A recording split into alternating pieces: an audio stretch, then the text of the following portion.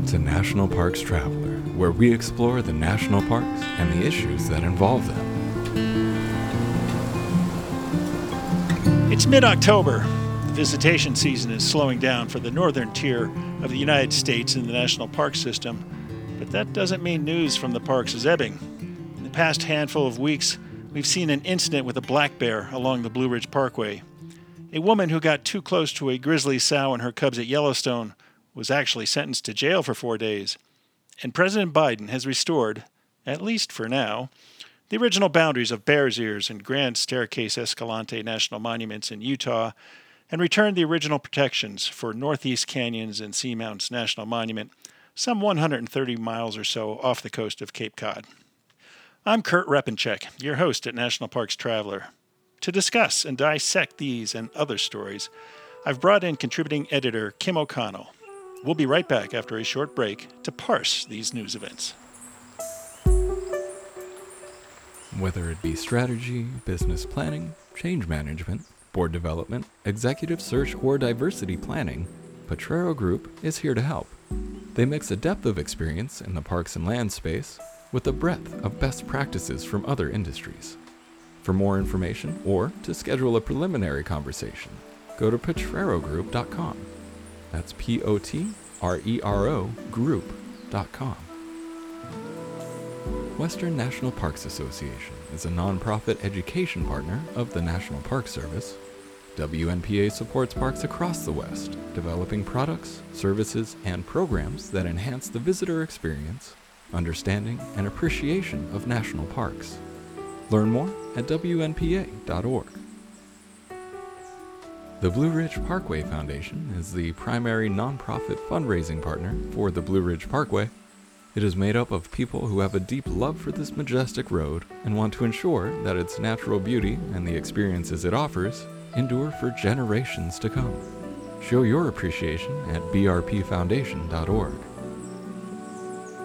Washington State is graced with 3 spectacular national parks, each different and special in their own unique ways. As the official nonprofit partner and the only philanthropic organization dedicated exclusively to supporting these parks through charitable contributions, Washington's National Park Fund has a mission to raise private support to deepen everyone's love for, understanding of, and experiences in Mount Rainier, North Cascades, and Olympic National Parks.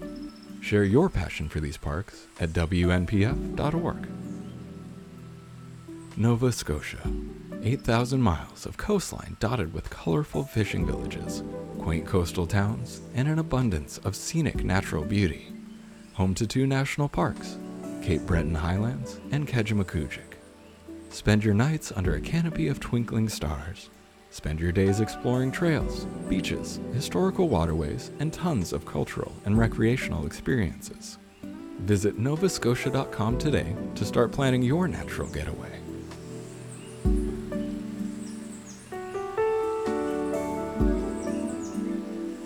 Well, hi, Kim. Welcome back to The Traveler. It's good to hear you. Great to be here, as always, Kurt. Thank you. You know, as I said in my introduction, it's been quite the news-generating season, it seems, in just the past few weeks, past month or so, maybe, across the park system. I don't know where to start. I mean, maybe the Blue Ridge Parkway, because that's your neck of the woods. You just were down there. What do you think about this incident with the couple who was picnicking and they had their dog off leash, and the dog, I guess, was alerted to a black bear, and the black bear did not run off, but rather ran towards the couple and injured them to some degree. I guess part of the injuries were inflicted by the bear, and part of them, as a couple was trying to get away from the bear and into the car, I guess one dislocated a shoulder. What do you make out of this? Well, I think these incidents are, they always make big news because they're dramatic. I think it's still fairly unusual for there to be bear-human conflict like this, but it's possible that it's increasing or that we're hearing about it more because the bear populations are absolutely exploding throughout the Southern Appalachians and, throughout the country, I think. So, especially in Great Smoky Mountains and Blue Ridge Parkway and Shenandoah, black bears are doing very well. The habitat is really robust for them. There's these protections with the national parks. So there's bears everywhere. And so visitors really need to be educated and aware of how to behave in bear country. And one of the things I've written about for the traveler is a program called BearWise, Right. which people can go to, called bearwise.org, to get some great material about what to do if they see a black bear. Because, in the past, we were always told, you probably won't see a black bear, or if you do, they're going to run away. But because there's so many black bears and they're all competing for habitat, and there's so many of us, and as we've talked about, there's so many visitors to the park right now, the chances for these conflicts are going to be increasing. So we need to know what to do. Yeah, it's interesting. We had two incident in Great Smoky Mountains National Park in the past year, roughly, of predatory black bears. The teenager who was attacked in the middle of the night by a black bear, and then there was the backpacker deep in the park who they determined was killed by the bear. I'd reached out to Dr. Stephen Herrero, who might be North America's top expert when it comes to black bears and grizzly bears and their attacks, and he thought it was very unusual. But as you point out, I don't know if it's because there's more 24-hour news out there, or news media goes for the sensational. But we're hearing about these cases. We are. And the upside of that, whether it is somewhat sensationalized, the upside is every time we talk about this, it's an opportunity for education. People shouldn't be afraid to come to the national parks. They're most likely not going to ever be attacked by a black bear, and they will feel lucky if they do even see a black bear. I was just in Great Smoky Mountains a couple of weeks ago, and I saw 2 black bears, and they were really fun, sights to see from a distance. But, I think as long as we can keep talking about education and proper visitor behavior, which I know is an ongoing challenge for those of us who cover the national parks, we can turn those sensational stories into a positive, I think. Yeah, yeah. Now, what's interesting about the Blue Ridge Parkway incident, according to the park staff, this wasn't really out in the wilderness. It happened in downtown Asheville, I understand, at the music center, which is kind of unusual. Yeah, the bears are coming to where we are, and we're coming to where the bears are. The 2 bears I saw at Great Smokies were both along the side of the main park road.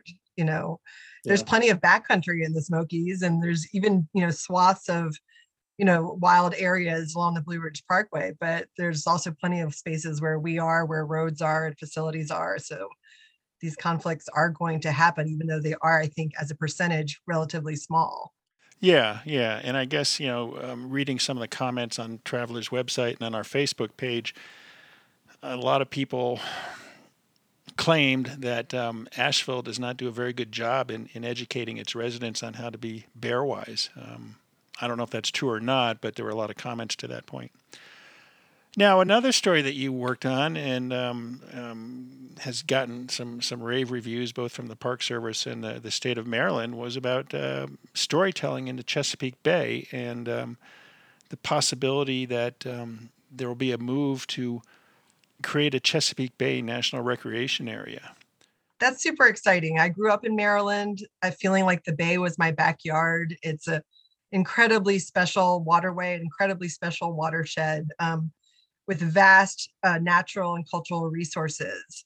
And the Park Service has had a presence in the Chesapeake Bay watershed for a very long time. There are several national park units that are tied to the Chesapeake Bay.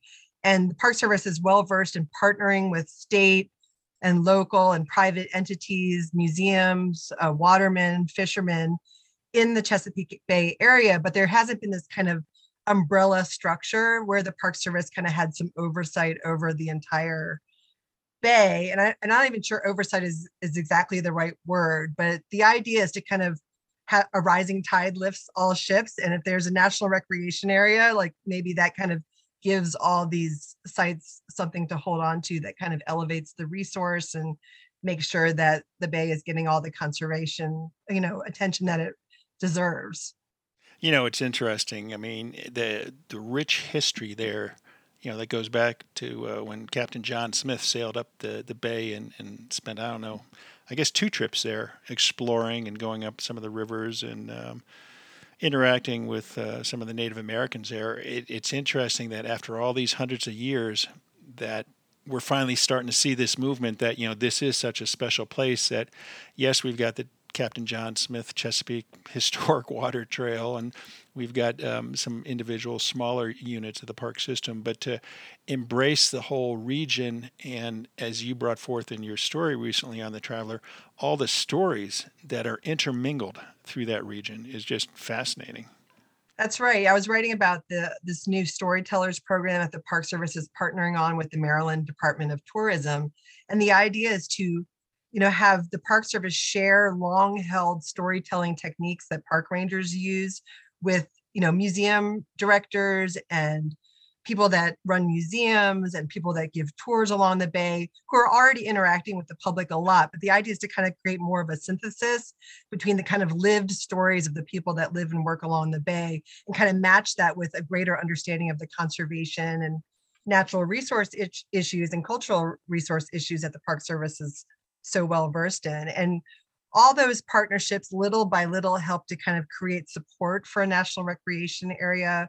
The watermen, the historic people that live and work around the bay are fiercely independent and protective of their resource. And that has sometimes led to conflicts between people that, depend on the bay for their livelihoods and those that want to interpret the bay and kind of view it as a tourist attraction.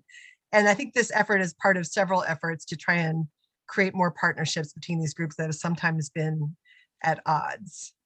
You mentioned conflict, and one of the recent stories that came up and will continue to bubble to the surface over the coming months, if not years, is on the opposite end of the country at Point Reyes National Seashore, and the Park Service's decision to extend by, I think, 20 years the ranching operations on the seashore. And that has stirred a lot of conflict between users and conservationists and the ranching industry. Yeah, it's a tough story. And on one hand, you've got the heritage of the area being, ranched for, I guess, going back to the 1800s. And the conflicts of it's a national park and we shouldn't have cattle overgrazing and harming riparian areas. And it'll be interesting to see how that comes about, resolves itself. I feel like we have a lot of intelligent people in this country, and reasonable people can come together and try to come up with some solutions. I refuse to think that some sort of common ground can't be found in these kinds of difficult places. So, well, it's been. I'm a Pollyanna though, Kurt. So we'll see. It's been debated for quite some time, and it goes back to the Drake's oyster farm, and we know how that turned out, with the oyster farm being told you don't have to go home, but you can't stay here, Right. and put that one out of business. So I don't know. It's something that hopefully we'll get a chance to take a deeper dive into with some of our writers. Yeah, that sounds great. One of the interesting issues that came up the other day was a video calling for the National Park Service to allow superintendents to, I guess, raise entrance fees to make them more equitable to support park operations. And at Yellowstone, I know that the superintendent was in this video, Camp Shawley, and he pointed out that, a family of four, the entrance fee is $35, and the average stay in Yellowstone is 3.2 days, which that boggles my mind because I think you need at least a week. But anyway, if you take that family of four with the entrance fee of $35 over 3.2 days, that works out to $2.89 a person. Wow. To explore that incredible landscape. And they compared it to Disney World, where I think it's $100 or $110 per person for a day. And Right. The Space Needle in Seattle, which I forget off the top of my head what it was, whether it was $35 per person or whatnot. And so on one hand, there is this incredible disparity, or what appears to be an incredible disparity. But on the other hand, our tax dollars pay for these national parks, and why should we have to pay to get into them? I mean, any thoughts on that? Well, I think you've laid out the central conflict that they're in very well. Yeah, we don't feel like our money is already going to pay for the Space Needle or Disney World, so we make the choice to go there. So it feels like, well, at least I haven't been supporting this park all along, so I can, spend the money for this special vacation to go to Disney. But it's tough when you're paying your tax dollars all year long, year after year after year, to support these national parks and then be confronted with, a higher than expected entrance fee. So I completely understand the conflict there, but at the same time, our parks need more money. That's just the bottom line. We keep trying different things. We keep wrangling over this year after year in Congress. We know this backlog exists, and it's probably getting bigger as far as we know, because the parks are being more and more pressured. So something has to give somewhere. And I do like that there's this sense that the people working in the parks who know the parks the best are offering ideas about what that park should charge. That's probably going to go over better than sort of a top-down, across-the-board fee increase, which I don't think would ever fly with the national park system. So, but it's really tough. I'm not sure what the answer is there. Yeah, well, we saw the reaction back in 2017 when then Interior Secretary Ryan Zinke proposed a rather large increase in entrance fees for a number of parks. The Crown Jewels, I think it was $70 a week. And there was outrage, and somebody conducted a poll that said 64% of those surveyed would probably not go to a national park if the fees were increased that much. And so in the end, we saw a $5 increase. Yellowstone went from $30 to $35. An interesting statistic that Cam Shawley shared with me, we always hear, well, my tax dollars pay for the national parks. And Cam said that roughly maybe a dime of your tax dollars go to pay for the national parks. That's interesting. There is some inequities there for sure. And, one other thing to keep in mind is that there are 423 units of the national park system, and I think only 134 or 135 charge entrance fees. Mm-hmm. So I think there are a lot of possibilities to raise additional money for the park system without gouging anyone. I mean, I think you could expand the entrance fees to all 423 national parks units of the park system. I think that sounds perfectly reasonable, and that the American people would probably accept that as long as those entrance fees were sort of low and reasonable and in keeping with what they expect from the national park system. Yeah. You could charge foreign visitors more, and I hate to see that discussion come up, but if you're an American, you go over to Africa, you're paying at some parks $40 or $50 a day to go visit them. And as Cam Shawley pointed out to me, the foreign visitors who come to the U.S. don't pay U.S. taxes, and so they're actually paying less to get into a park than you and I are, since our tax dollars go to them. That's interesting. It really is interesting. And we're going to take a short break, but I'm going to come back to this subject because there's another news event coming up on Tuesday that will be most interesting to watch what happens. So this is Kurt Rapinchek and Kim O'Connell. We're going to take a short break, and we'll be right back. The North Cascades Institute has a large portfolio. It is an environmental learning center, training center, conference center, and leadership center, all set in the splendor of the North Cascades National Park Complex. Learn more at ncascades.org. Hey everyone, our partner Interior Federal Credit Union is offering a great deal to their members. Now through October 31st, 2021, get up to $500 in closing costs with a new home equity loan. Apply at interiorfcu.org for membership and a loan.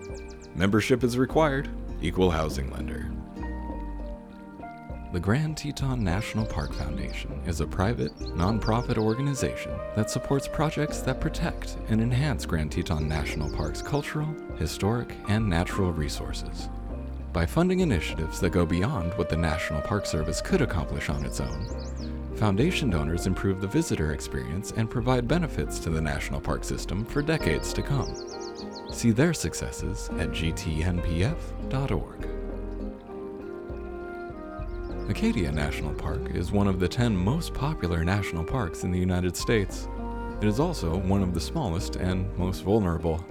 That's why Friends of Acadia exists. Friends of Acadia is an independent organization of passionate people inspiring those who love this magnificent park to make a real and lasting difference for Acadia. You can make a difference too at friendsofacadia.org.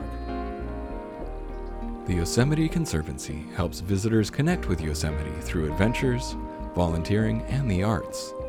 It's the only nonprofit dedicated to supporting Yosemite National Park and funds grants to improve trails, restore habitat, protect wildlife, and inspire the next generation of nature lovers.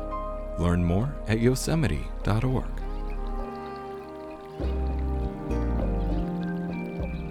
All right, we're back with contributing editor Kim O'Connell talking about news that's really been quite plentiful in recent weeks in the National Park System. Kim, we were just talking about the funding problems with the National Park System, the National Park Service, and what can be done about it. On Tuesday, the Senate Energy and Natural Resources Committee will have a hearing, a confirmation hearing, on Charles F. Sams, the Interior Department's nominee for Park Service Director. And I think that's going to be a most interesting hearing for a variety of reasons. One is that he's from outside the National Park System, and what type of ideas he brings into the park system if confirmed.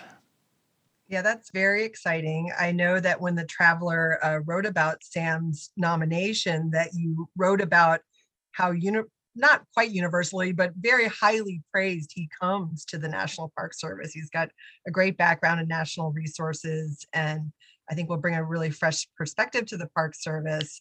I know we were both kind of waiting and wondering, because it's been several weeks since that announcement, and wondering whether the administration would get around to it or whether Congress would get around to this confirmation hearing. So it's definitely good news that it's happening.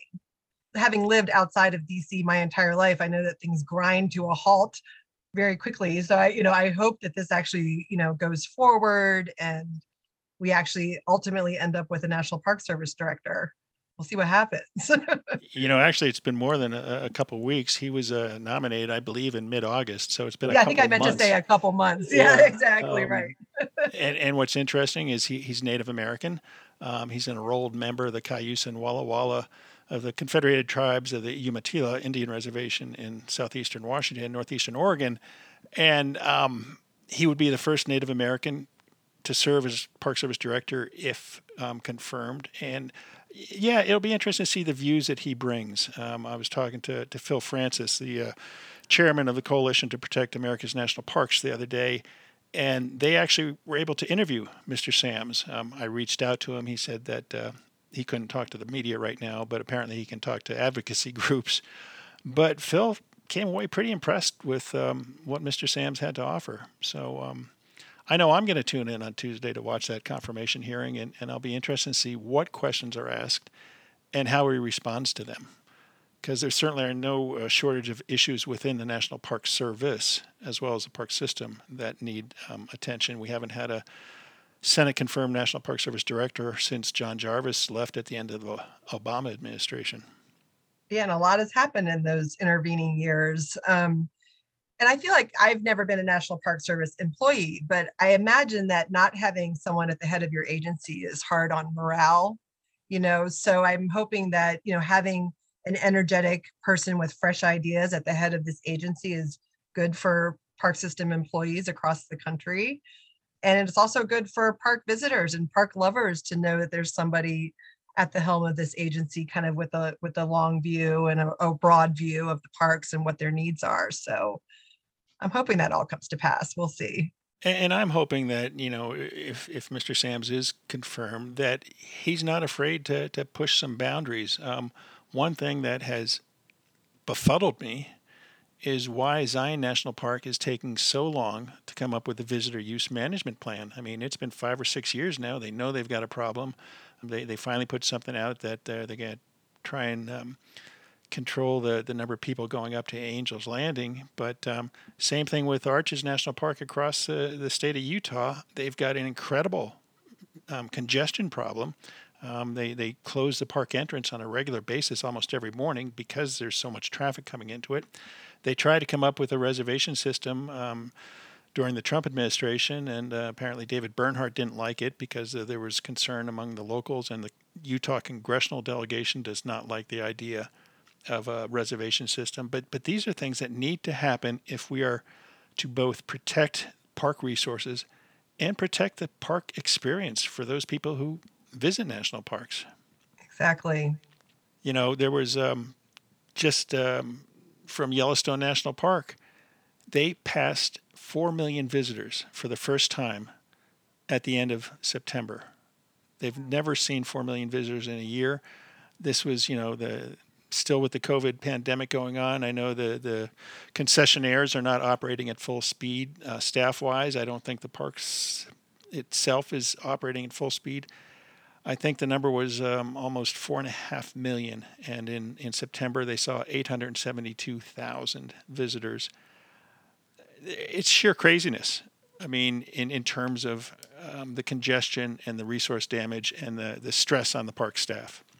It really is, and it's happening across the country, everywhere. I was just in the Great Smoky Mountains. I know we've talked a lot about crowding, especially since the pandemic started, but it was yet another really crowded trip through the Smokies. And anyone who's gone to the Smokies knows how gorgeous it is, but they also know what it's like to be in bumper to bumper traffic moving through the one park road. These parks are under pressure. And so we need these plans. We need these fresh ideas. We need them to not only be written and developed, but then implemented on the ground, which is its own process that takes time. So it'd be nice to see the needle move on some of that stuff. It really would be. And, I've talked to the current Yellowstone superintendent and his predecessor, and I said, why can't you guys put in a temporary cap on visitation until you figure this thing out?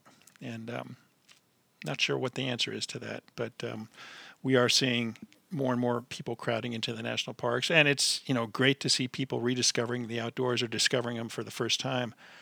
But really, these places can't take it. I just don't think they can take it. And so we'll be interested to see proposals for new national parks. Whether that happens or not, I don't know. It's always a topic for conversation. But along with all this visitation that we've seen in the national parks, and I hate to keep coming back to Yellowstone, but that seems to be a hot spot.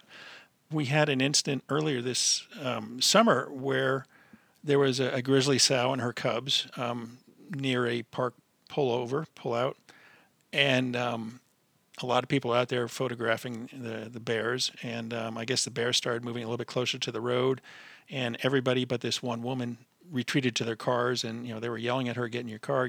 She didn't get in her car. She was videotaping the bears. Long story short, she was cited by rangers, and she was given a jail sentence of 4 days. And we've long heard public cries for harsher penalties on individuals. What do you think about that? 4 days in jail for videotaping a bear? I mean, I wouldn't want to languish in jail for 4 days or even 4 hours. But at the same time, I'm probably in the camp of people that have been frustrated by seeing with my own eyes and reading about park visitors that ignore all of the guidance that's out there about keeping your distance from wild animals. I mean, this is a chronic, never-ending issue in the parks. And as we have more people coming into these parks, more of these kinds of things are going to happen. It's truly damaging for park resources, including these wild animals, to come in conflict with people. And as we already said earlier in the conversation, sometimes it happens just as a fluke freak situation, but let's not court the situation. Let's not, encourage people to, create those difficult situations where they're getting too close to wild animals, because that's dangerous for them and others and for the animals. So I think maybe it is high time to see some harsher penalties, handed down in these cases. And, we've seen this, with both, racial injustice and other issues that have come to light in the last few years. Everybody has a video camera on their phones now. And so, if you do something wrong in the national parks, chances are someone's got it on videotape. And so videotape, my kids would laugh if they heard me say that. They've got it on video. And so, there's just no excuse for behaving badly these days in the parks. And so, I'm sure it wasn't fun for this woman, and I hope she's learned her lesson. But more importantly, I hope other people have learned a lesson from seeing what happened. Yeah, she was fined, I think it was $1,000 that she had to give to a program. But, going back to a little earlier in our conversation, you mentioned that Bearwise program. And I believe you've told me how it's starting to get some legs and moving out of the Great Smoky Mountains and possibly spreading across the country. But maybe this would have been a better opportunity for a teaching and an educational moment by, Okay, let's find the woman or find the individual who gets too close to wildlife, X amount of dollars, and let's make them give a donation to the BearWise program and make them spend 2 or 3 days learning about the BearWise program and why what they did was wrong, and how better we can protect these wildlife that we all want to see. That's right. I mean, it would be great if that person and other people would have more education. So I'd be all for that kind of thing. I think the Park Service's social media teams have been phenomenal in recent years, though, coming up with sort of catchy slogans and posters about keeping away from wildlife. So I feel like the Park Service, given all their limitations with funding and resource issues, as we've talked about, have actually kind of really captivated a lot of people with some of their, public information outreach along these lines. And I hope they keep doing that because we obviously still need it. Yeah, yeah. Another tragic story out of Yellowstone recently was the young woman who was visiting the park with her father and their dog, and they got out to see a hot spring. And I guess the dog jumped out of the vehicle and saw the water and thought it'd be great to jump into the water, not realizing that was 200 degrees or a little bit warmer. And the young woman, not thinking, obviously, went in after the dog. And last I heard, she was still in ICU in a hospital in eastern Idaho, and the dog passed away.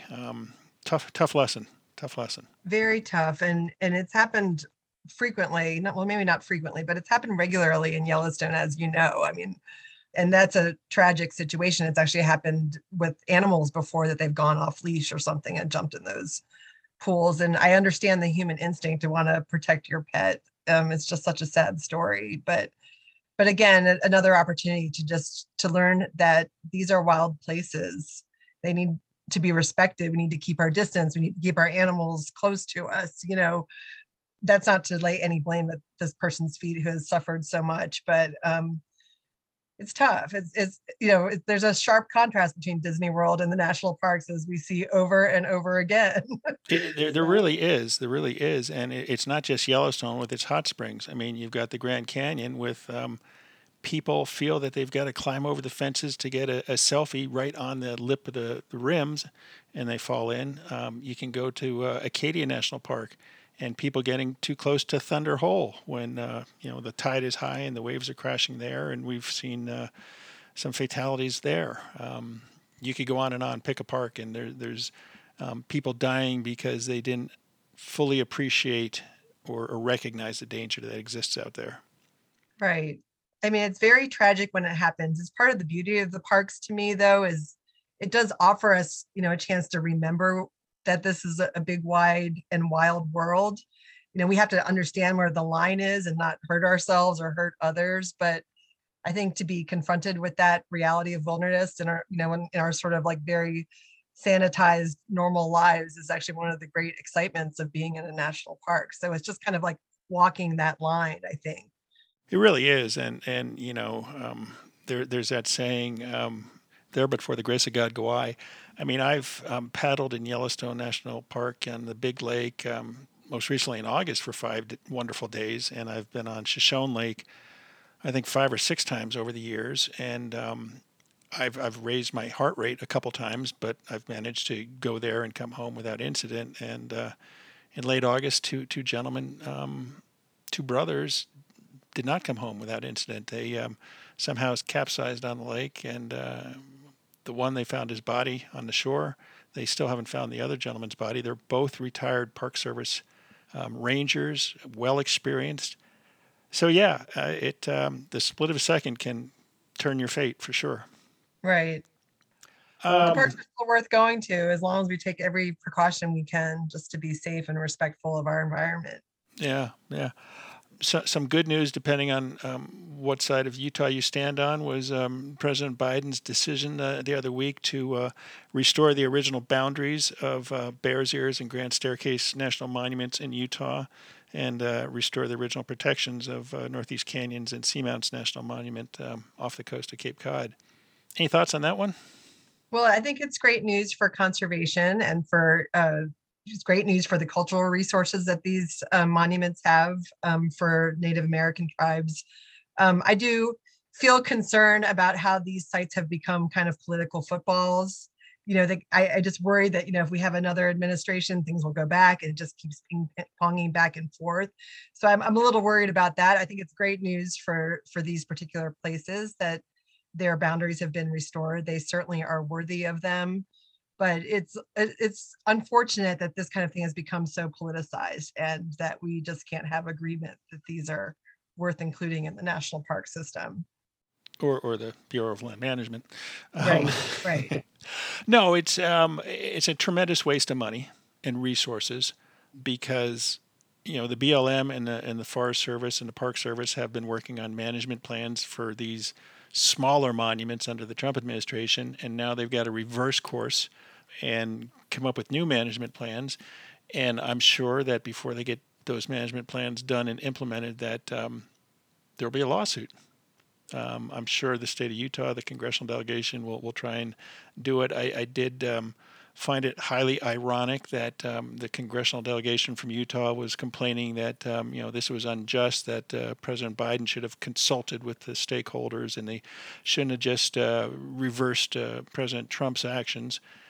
And yet they didn't complain at all when President Trump used his legislative or authority through the I'm not sure what authority he had. We're still waiting to find out that.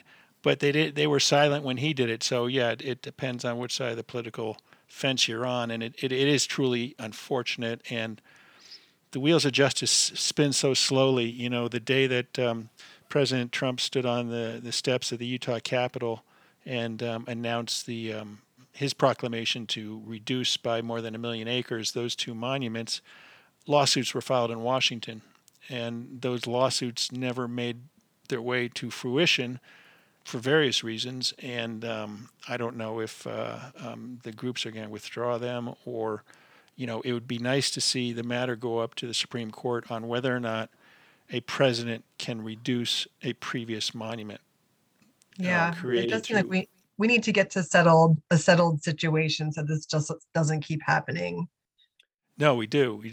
What's kind of interesting, maybe it's a peek at what the Supreme Court might do, but there was a lawsuit brought over Northeast Canyons and seamounts by the commercial fishing industry, and it went up to the Supreme Court, but the Supreme Court wouldn't hear it.